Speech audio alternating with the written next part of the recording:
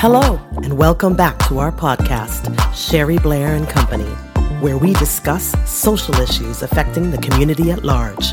And now our host, Sherry Blair.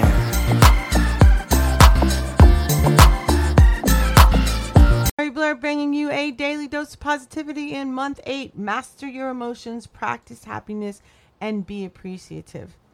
Buddha said to enjoy good health, to bring true happiness to one's family, to bring peace to all, one must first discipline and control one's own mind.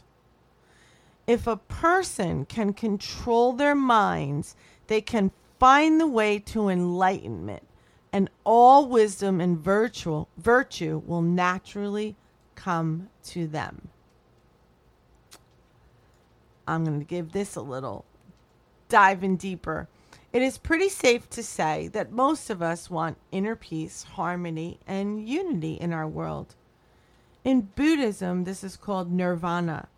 Take action to make a step toward your personal nirvana by taking healthy control over your mind.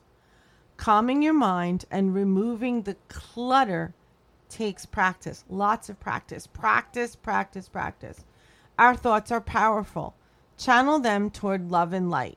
Step back and reset yourself calmly in a nurtured heart, warrior way. What do you need to do to reset yourself?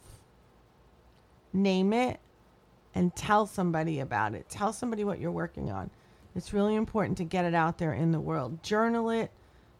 Write it down everywhere. Let people know, hey, this is what I'm doing. Because now you put it out there and you're creating a greater expectation for yourself.